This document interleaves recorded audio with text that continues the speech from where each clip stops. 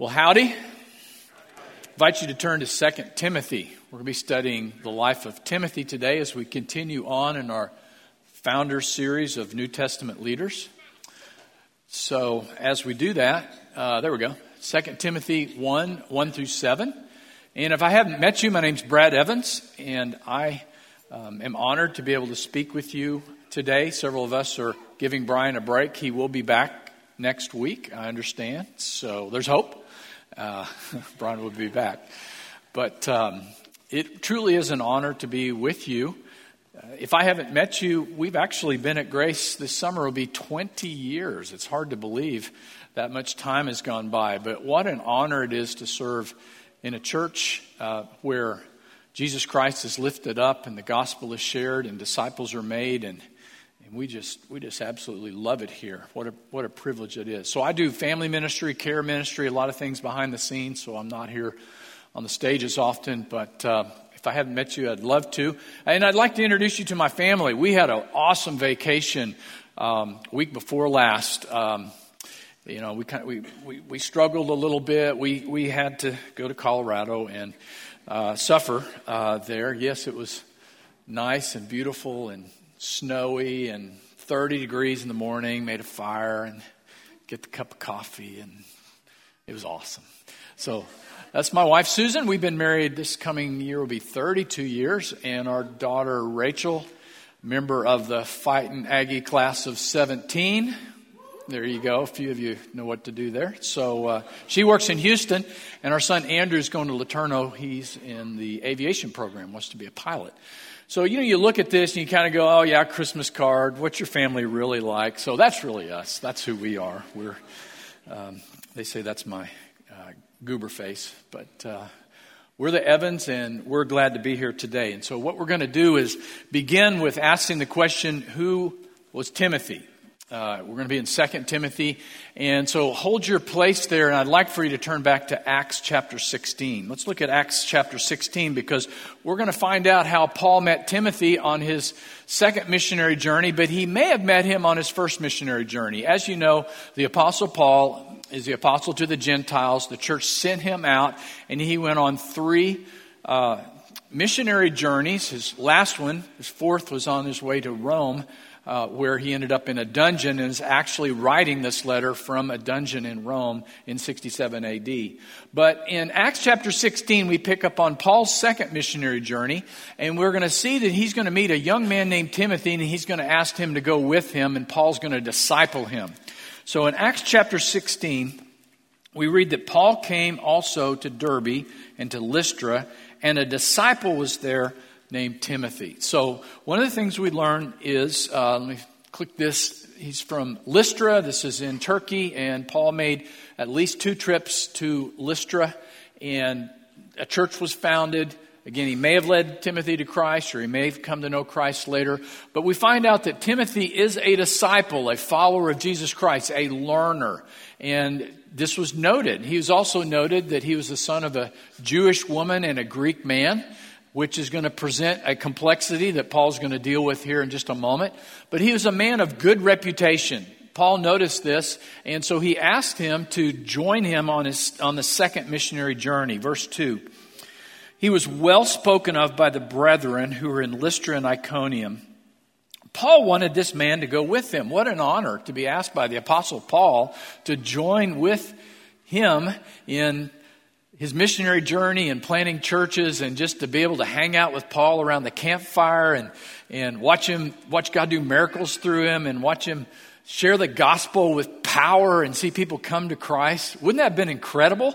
Well, Timothy got to do this, and a lot of Paul rubbed off on Timothy. That's what discipleship's all about. It's life on life, imparting our lives to other people with genuineness, with authenticity. Out of relationship, we invest in others, and that's what ends up happening here. So he's well spoken of. Paul wanted this man to go with him.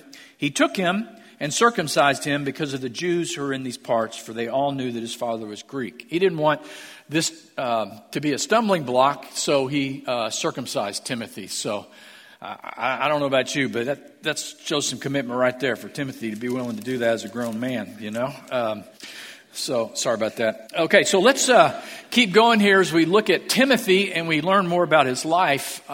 He was strong. There was a strong discipleship relationship, as I've mentioned, very intentional, very powerful.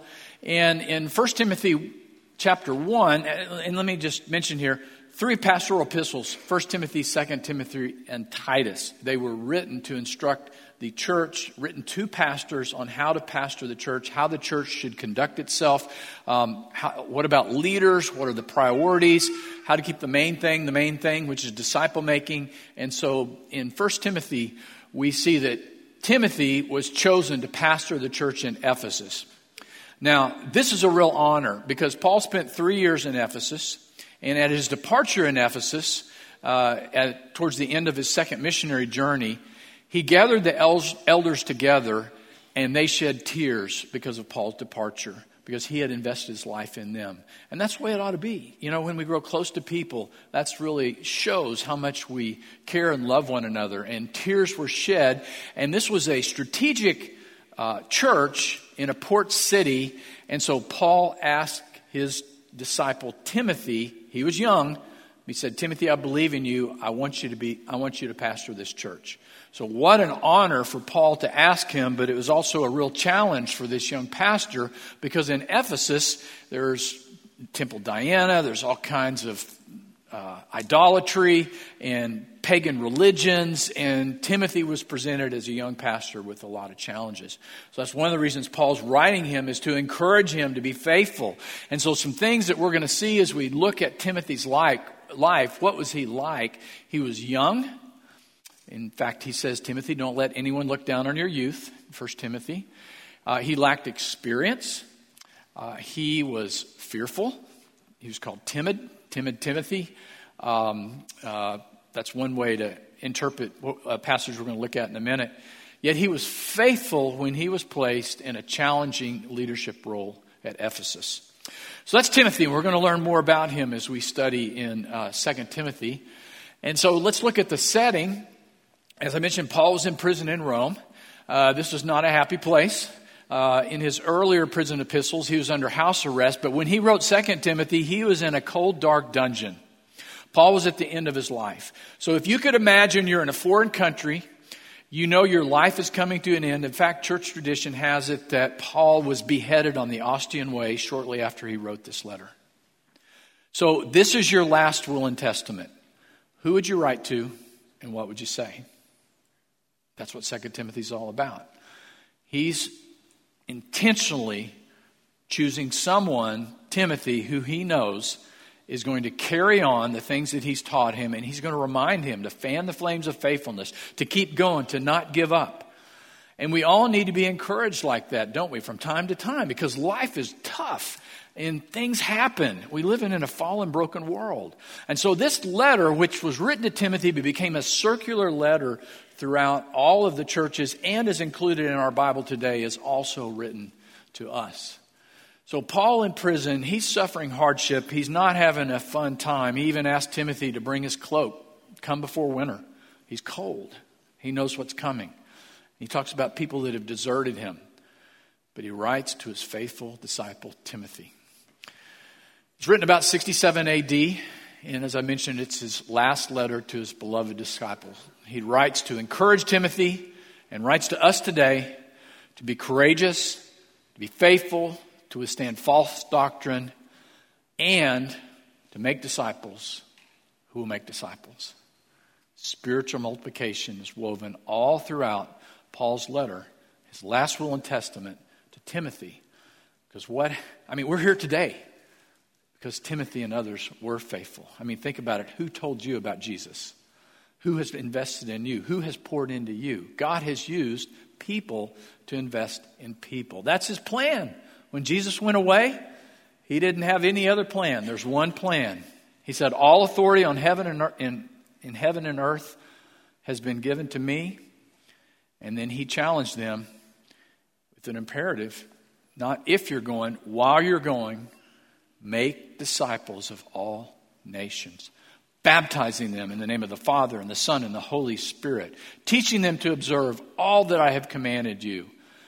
And guess what? I'll be with you always until the end of the age, until I come back. And that's the commission to us, church. This is what we're about. We're to be making disciples who make disciples, to continue on what Paul did with Timothy and others and others. And in 2 Timothy 2:2, he instructs Timothy, "You, my son, be strong in the grace that is in Christ Jesus. And the things that I have entrusted to you, you take those and you literally make a deposit to faithful men who will be able to teach others also." So this theme of discipleship is powerfully woven through 2 Timothy. So I want to use the illustration of these shoes. I'm probably the last person to understand cool shoes, so I had my family help me pick this out. I understand this is like some kind of a car or van or some kind of representative here. But we're going to think about making shoes. So just imagine that you want to go into the shoe making business. So you have this idea, and you just think about some of these incredible shoes that you would like to sell and market throughout the world. So you get some other people to join you. You get a group of investors to help fund this project. And you buy some land because you're going to need a factory. You build a building. And you start hiring employees, and you start doing some research and development and try to figure out what's really going to sell, what do people want. And you buy raw materials, you get what goes into this. I don't know, plastic and canvas and laces and rubber and all the insoles. You start getting raw materials to make shoes for your factory. And you're about ready to make shoes, but you go, I'm not sure we've got this really figured out yet. Let's kind of back up. Let's hire this think tank to come in and consult with us, and so we can really make sure we're getting this off the ground right. So you spend the next year rethinking this whole process, and now we need more investors, and now we need committees on shoelaces, and we need committees on insoles, and we need committees on all kinds of things, and we need HR department, and we need to restructure everything, and we're still not quite ready, so let's just back up and we'll start this whole process over again. And you see what's happening here. After several years go by, you haven't made a single shoe. Are you a successful shoe factory if you've never made a single shoe? The answer is no, you're not. The purpose of this whole business is to produce shoes. Where am I going with this? What's the purpose of the church? To go and make disciples. That's our product. Those are our shoes, so to speak.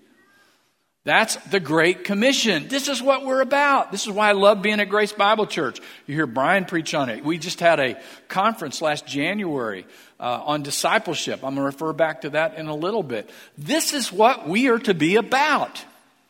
And the sad thing is, and I'm not trying to throw stones, it's just a sad, sad reality. Many churches, many, maybe even most churches, are not making disciples. They got all the committees, they got all the stuff going, they got the budget, they got the building, they got all those things and a lot of happenings, but they're not making disciples. Who make disciples? Who share the good news of Jesus Christ to others, to reach the world for Jesus Christ. This is the main thing. And as Grace Bible Church, we're to keep the main thing and make disciples until the whole world knows and Jesus returns. So how do we do it? How do we impact others? Let's go back to 2 Timothy, and we're going to spend the rest of our time here looking at what did Paul actually do, and he's going to do several things here as he writes to Timothy, and he instructs him. But I want you to imagine somebody, pick somebody in your mind that you can apply this with.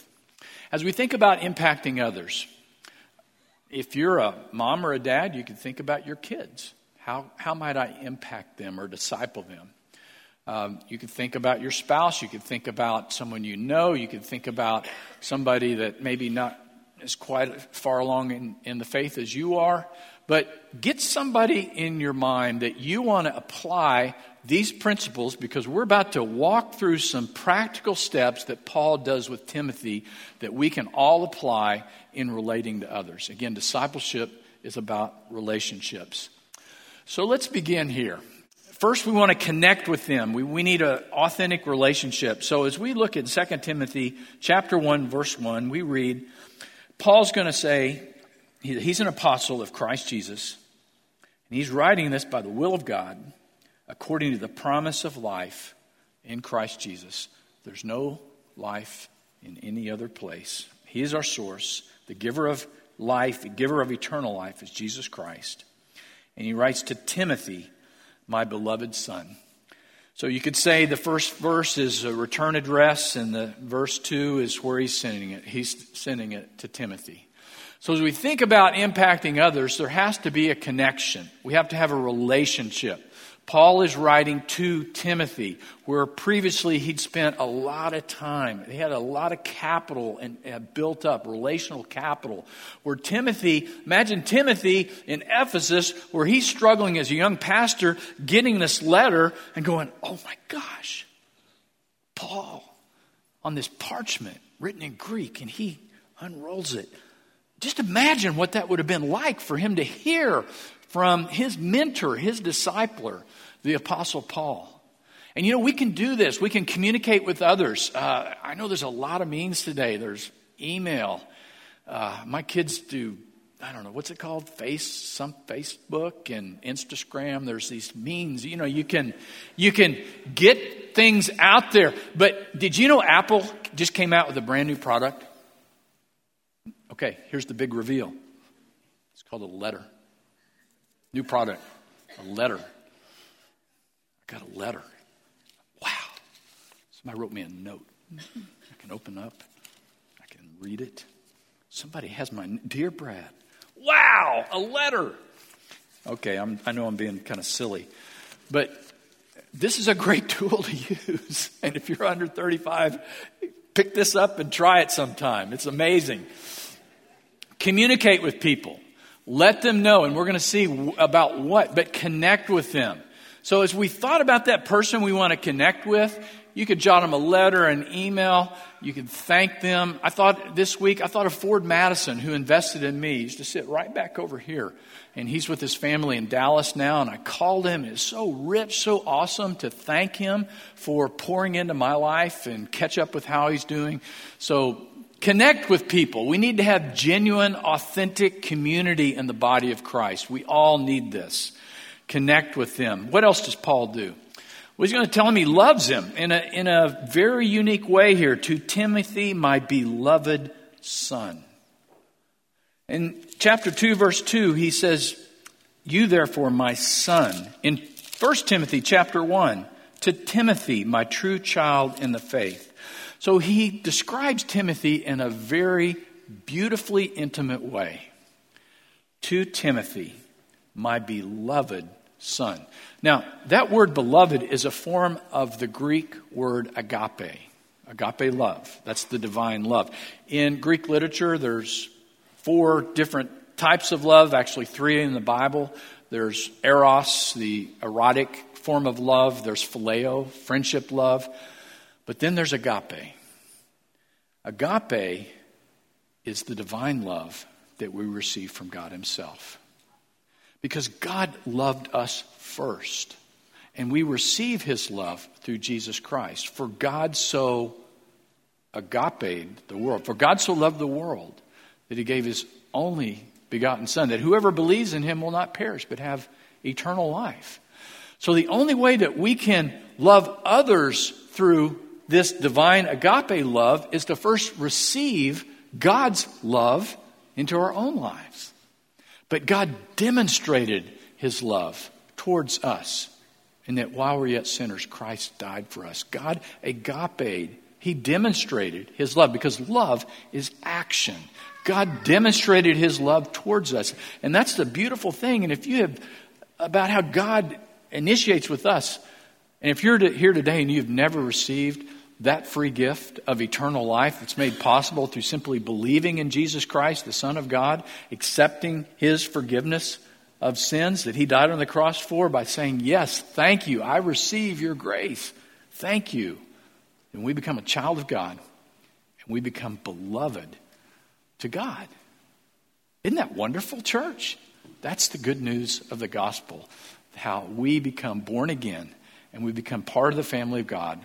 And we are beloved by God. And in this case, Paul wants Timothy to know the depth of their relationship.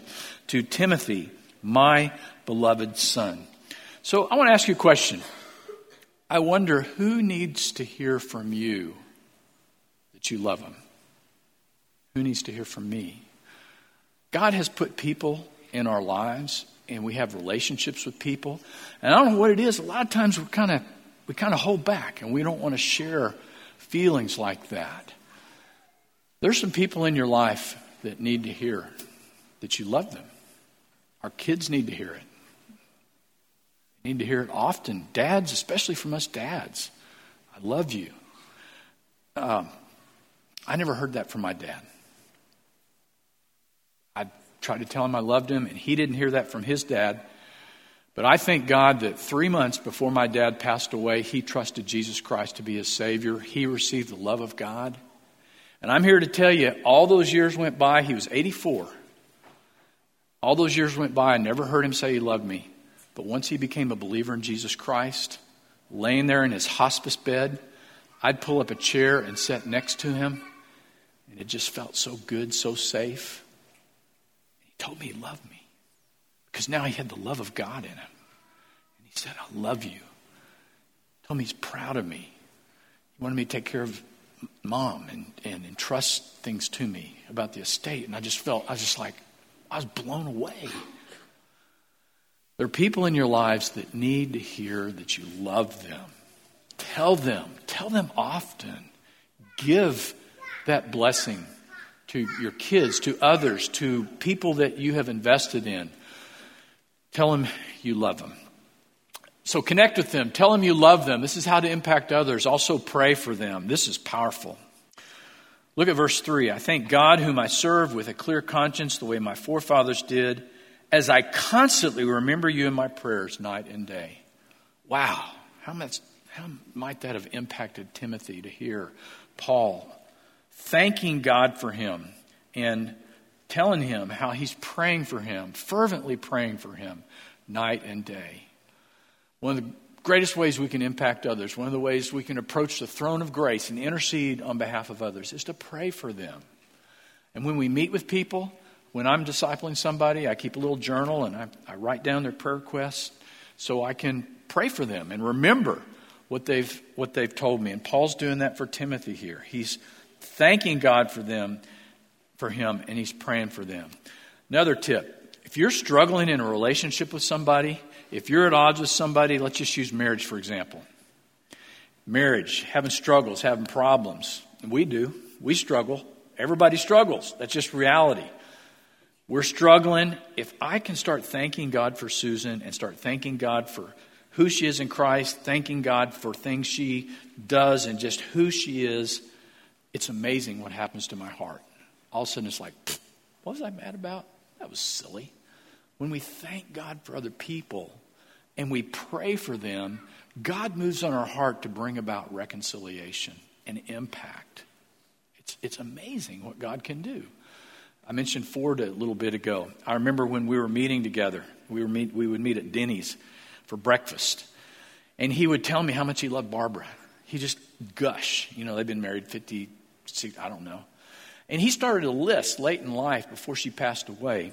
And he started a list of just writing down things that he appreciated about her, things that he was thankful for. And before he left, he had over 50 items. And he'd keep that in the drawer by his bed, and he'd pull it out and read it and be reminded. And he said, every time I would get mad at her, I couldn't get past 2 or 3 before I'd forget about what I was mad about. That's good advice. Be thankful for people. Be thankful for what God has given us. Remember each other in our prayers. So being thankful and praying for them. Next, miss them. This is pretty cool. You think about Paul, you think about, this guy that was a church planner, doorbuster downer, off he went, nothing can stop him, shipwrecked, whipped, he just kept going. Well, listen to this. This is tender. Verse 4, longing to see you, Timothy, even as I recall your tears, so that I might be filled with joy. Even the Apostle Paul needed others. He needed Timothy. He was alone.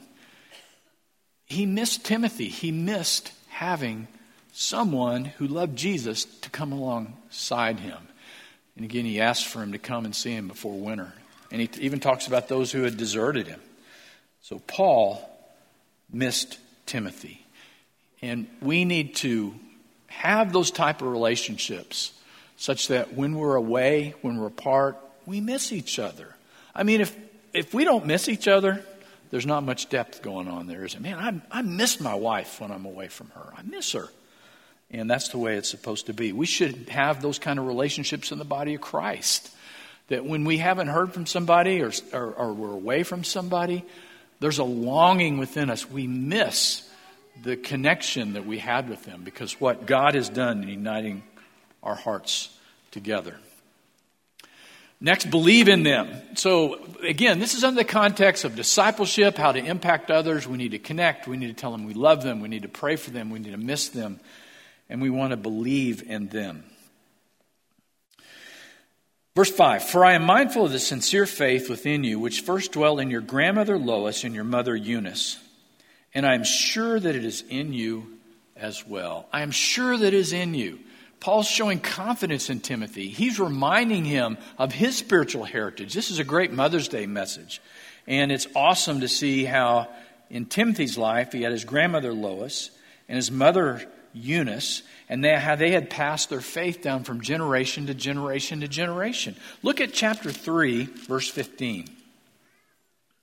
Chapter 3, verse 15, Paul writes, and from childhood you have known the sacred writings, which are able to give you the wisdom that leads to salvation through faith, which is in Christ Jesus. The very best place for discipleship to start and to happen is in the home.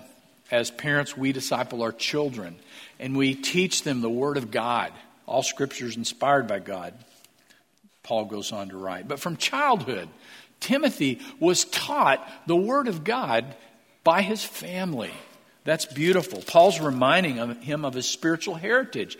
And he's reminding him that, Timothy, I believe in you. I have confidence in you. And you're in a tough situation. You may be discouraged. Things may not be going well. But go back to what is true about who you are and the others who have invested in you in your spiritual heritage. Paul believed in him. Have you ever had somebody just say, Chris, man, I believe in you. You can do it, right?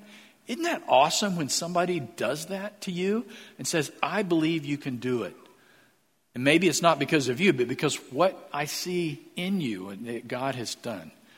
We need to do that. That's a huge part of impacting others. It's a big part of discipleship and believing in them that they'll be able to teach others also.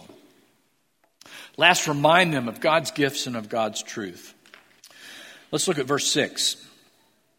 For this reason, I remind you to kindle afresh. Now, this is a really interesting verse. If you have the NIV, it says, fan into flames. Kindle afresh the gift of God, which is in you through the laying on of my hands. I'm not really sure what's happening here. Maybe this is at Timothy's ordination and Paul, laying on of hands is symbolic and praying for somebody and they sent them out on their missionary journey. I will tell you, this is not normative for today, how we receive spiritual gifts. I don't think that's what he's referring to today. The moment we place our faith in Jesus Christ, the Holy Spirit indwells us and every one of us gets at least one, usually several spiritual gifts. And how do we know what they are? Well, others remind us. Others tell us. And they go, Matt, man, you're a real servant. I really see you serving faithfully in the body of Christ. And Matt goes, oh, well, maybe service. Well, wow, that just fanned into flames. That just helped kindle afresh the gift of God that is already in me by hearing that. So church body, as we look at others and we see God using them, we need to encourage them. We need to fan into flames that what God has already begun in them so that they can continue on to do good works. It's tough out there in the world. We all get hammered. We get criticized. And that's why as the body of Christ, we come together to encourage one another and go, Randy, man, awesome, way to go. And we can encourage each other in the body of Christ to use the gifts that God has given. Oh, when I hear you teach, man, the Word of God comes alive. Oh, wow, thank you. No one's ever told me that before. Let's relate to each other this way. And again, in a context of discipleship, it's incredible to believe in somebody and to help them kindle afresh the gift of God which is in them. And then in verse 7, the second part of reminding them, he reminds Timothy of God's truth. He's going to do it first with a negative, and then he's going to hit 3 positive. And what I love about this, he doesn't just say it to Timothy, for God has not given you a spirit. He said, God has not given us. Paul's including himself in this. He's saying, Timothy, God has not given us a spirit of timidity or of cowardness or fear. He hasn't given us this, but he has given us a spirit of power and love and discipline or sound mind. Timothy, I know it's hard in Ephesus. I know you're struggling. I put you there because I believed in you. You need to finish strong. Kindle afresh the gift that God has given you. But remember the power of God that lives within you. Acts 1:8, when Jesus gave to the disciples, he said, and you will receive power when the Holy Spirit has come upon you. And you will be my witnesses in Jerusalem and Judea and to the ends of the earth. The power, it's not us just working hard, self-effort. This is dependency upon the Holy Spirit. The power of God that lives within us. We're to be filled with the Spirit. We're to be empowered with the Spirit. And Paul is reminding Timothy, God's not asking you to wimp out here. Depend on Him. Interesting here, it's the only time it appears in our New Testament. It could be self-discipline, self-control. I kind of think he's referring to, it can be translated also with a skillful living and wisdom. Use wisdom in living. Use self-discipline in how you live your lives. So Paul's reminding Timothy and he's reminding us where these are practical things that we can be doing that we not only need to hear from others, but that we can be passing on into the lives of others. Summary, how do we wrap this up? What do we do at Grace Bible Church? We help people find and follow Jesus. That's what we're about. It's another way of saying we accept the good news of Jesus Christ into our lives. We become believers, followers of Christ. And for the rest of our lives, we are on a journey to become more like Christ, but we're bringing others along with us. We're discipling our kids and our neighbors and our coworkers and people at school and people that God has placed in our lives and maybe through marriage ministry, or maybe on our home group, or maybe whatever role, men or women's ministry, or maybe it's one-on-one. We are helping people find and follow Jesus.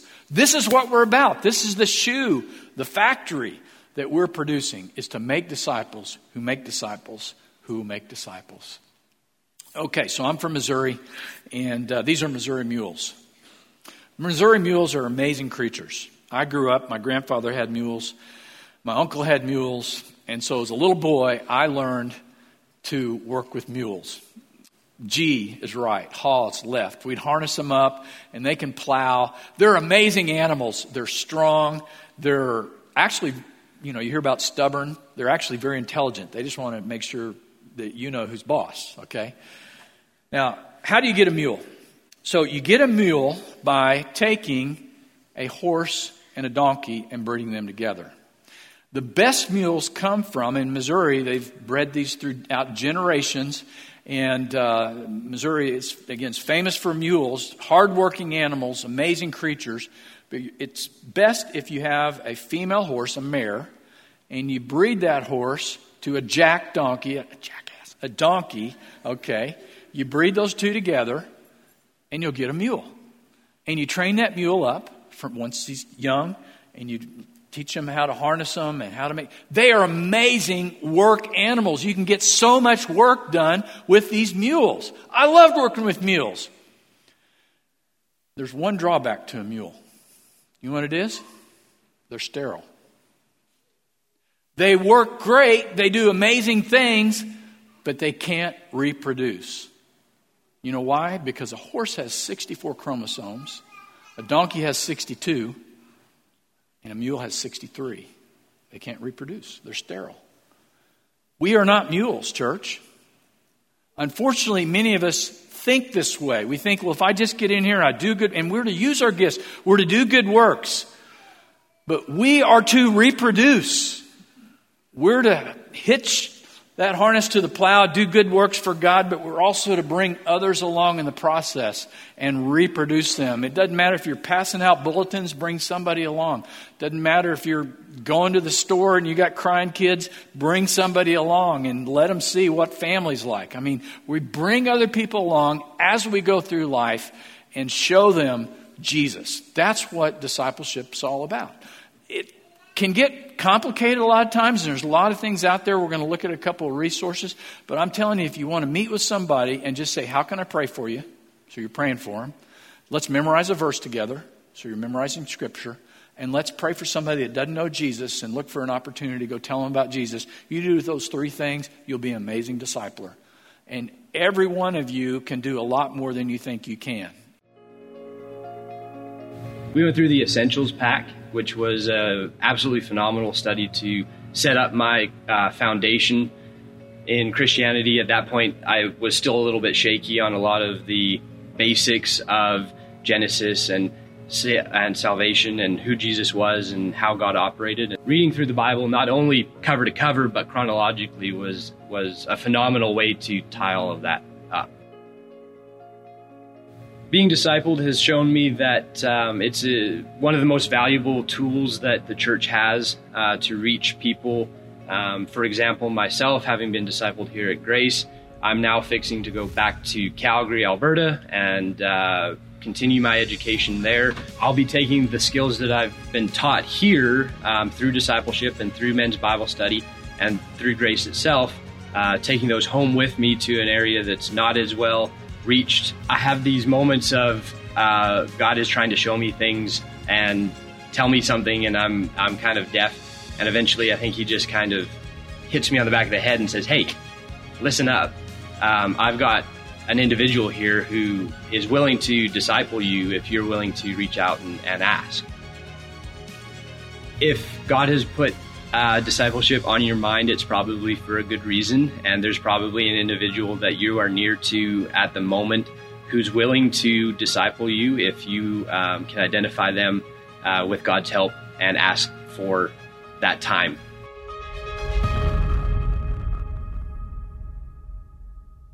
So that was Cameron Olson, and Cameron came here as an international student from Canada, majoring in animal science. He got on the meat judging team, and in the meat judging team, a lady named Leslie, who goes to Grace, told him about Jesus. He trusted Christ, and she invited him to Grace. I got to baptize him right here, and as time went on, he was discipled through a number of means like he talked about, grew in his faith, ended up through Junction, meeting Rosie Dwight. I got to do his wedding right here. And then now they're up in Canada making disciples. That's the way the church functions. That's what we're all about. What a beautiful picture. And I wanted to capture a little bit of Cameron's story before he moved away. Making disciples who make disciples. That's the mission of the church. So applications. Who has impacted you? It's helpful to think back on who has impacted your life and what did they do. Also want to point out, we mentioned this, but discipleship is not optional. This is not something that we just kind of sort of ought to do. This is who we are. This is the DNA of the church, is making disciples. We all need a Barnabas. I hadn't mentioned Barnabas, but he discipled Paul, and Paul then discipled Timothy. So who will you ask to invest in you? We all need somebody pouring into us, mentoring us, holding us accountable. Who will you ask to disciple you? Who will you ask to invest in your life? We also all need a Timothy, somebody that we can pass on what we're learning. So who will you invest in this week? We all need a Barnabas. We all need a Timothy. We had a Prime conference, and I want to reflect back on that. In fact, what I want to ask you to do is to pull out your phones right now and go to this resource. I know some of you have already been looking on your phones. I've been watching you. So, but now I'm giving you permission, and you're all on Bible apps, I know. But pull out your phone, and on your browser, I want you to go to our website, grace-bible.org. Or if you don't have your phone, which there might be one person in here that doesn't, take a picture of that, and you can go here later. Go to grace-bible.org. On your phone, and then I want you to click resources. And then after you find resources, I want you to go down to it's actually going to come up at the, it's on the bottom, conference resources, but at the top, it's going to say Prime Conference 2019. So you're going to Grace Bible Church, grace-bible.org. You're going to resources. You're going to conference resources. And then you're going to Prime Conference 2019. This will take you back to what happened in January. It was phenomenal. It was unbelievable. Todd Wagner did our keynote speech talk. Brian spoke. Trey spoke. Zach spoke. We had several people. We got into practical skills of how to make disciples. There's incredible resources for us here, church. And so go to this website, and I'm going to show you a quote. I just did a screenshot from what Todd Wagner said about his first talk. Making disciples is the primary purpose of every Christ follower in every church. It's who we are and what we do. And he goes on to talk about his talk a little bit, that we're not just to go to church, but we're to be the church, a chosen people proclaiming the excellencies of Jesus who called us out of darkness into his marvelous light. Now, if you go to this, and if you're still on your phones, now what I want you to do is go down to the bottom of this Prime Conference, and you're going to see some resources that we have for you. There's the Discipleship Quick Start. There's Discovery Bible Groups. There's First Steps Leader Guide, First Step New Believer Follow-Up. There's an 8-week discipleship guide that our college ministry put together. But the one I really want you to focus on is this First Steps New Believer. It's on the right-hand side there, First Step New Believer Follow-Up. This is what it looks like. We only have a couple hard copies left. I imagine those folks in the first service snarfed them up, but you can look at this online. I want you to click on First Step New Believer Follow-Up. I know we come to church a lot of times and we go, yeah, that was good, and then we get on into a week and we go, no, what did we talk about here? Church, I'm going to challenge you to make an application this morning. I'm going to challenge all of us this week to go through this material. All of us together. Go through First Steps of a New Believer. Maybe you're not even a believer and you want to check out what it means, and it's going to explain to you the first steps are identity in Christ. Who am I? Second, belonging. Where do I belong? Third, why am I here? Purpose in life. Awesome material. Our staff put this together. Let's all go through this, not only for our own benefit, but then I want you to think about, who am I going to pass this on to? Who am I going to meet with to go over this with? Could be your spouse, could be somebody you're in school with, could be one of your kids. The challenge is all of us to go through this week. It's online, and find it. You can print a paper copy if you want, but to go through it with someone. So earlier in the message, I was saying, think of somebody you want to apply this to. Maybe it's that person, or maybe all of a sudden you had an aha moment just now about somebody else that you'd like to meet with. But let's do this, church. Let's apply what we're talking about and make disciples. Let's grow in our own maturity, and let's pass that on to others. Now, I'm going to close in prayer here in just a moment, and I'm going to do something that is a little bit crazy. So, hang with me. We are all challenged to go through this material. I'm going to close in prayer, and while our heads are bowed and our eyes are closed, if you believe that God is calling you, that God is preparing you, that God wants you to invest in somebody else, I want you to stand up. I want you to stand up while I'm closing in prayer. And then I'm going to ask the question, if you would like somebody to meet with you, to go through this material with you, or to mentor you, to disciple you, to begin pouring into you, that you want to grow in your relationship with Christ, I'm going to ask you to raise your hand. We'll see what God does. And then afterwards, I don't want to do this in a legalistic way, but just if God is leading you to do this, I want those of you who are standing up to seek out anybody that has their hand raised and get their phone number. Let's meet up. Let's have coffee. Let's begin. Let's see what happens, okay? I don't know how this is going to work. And if nobody follows up with you, if nobody comes to you, then go to the Welcome Center. We've got people there that will try to help you take your next steps. Come down and talk to me. I'll help you find somebody if you want to be discipled, if you want to grow in your faith. Let's close in prayer. Father, thank you for this morning. Thank you for what you're doing in our lives. Thank you for the good news of the gospel of Jesus Christ.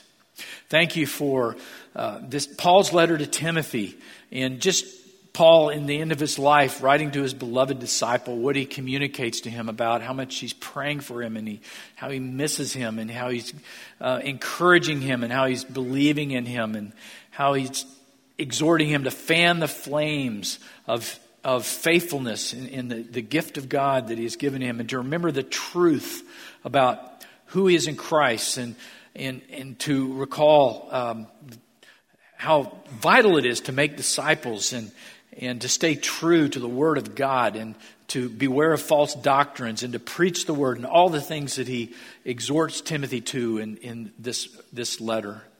Lord, right now, I don't know what you're doing in each heart. I just pray that we'll be receptive to you. And again, we don't want to do this in a legalistic way, but if people are sensing you, and I know this requires a step of boldness, but to respond by saying, yes, I am willing, I'm ready to pour into somebody, to invest in somebody.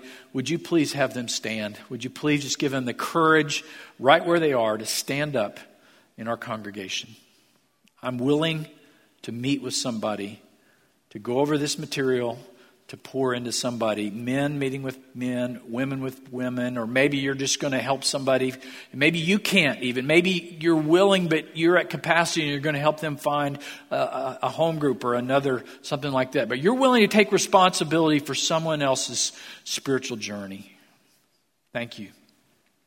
Now I want to ask you, if God has stirred in you that I want to grow, I want to become more like Christ. I want to meet with somebody to help me in this journey. I'm going to ask you to courageously raise your hand. I want somebody to meet with me. I want somebody to invest in me.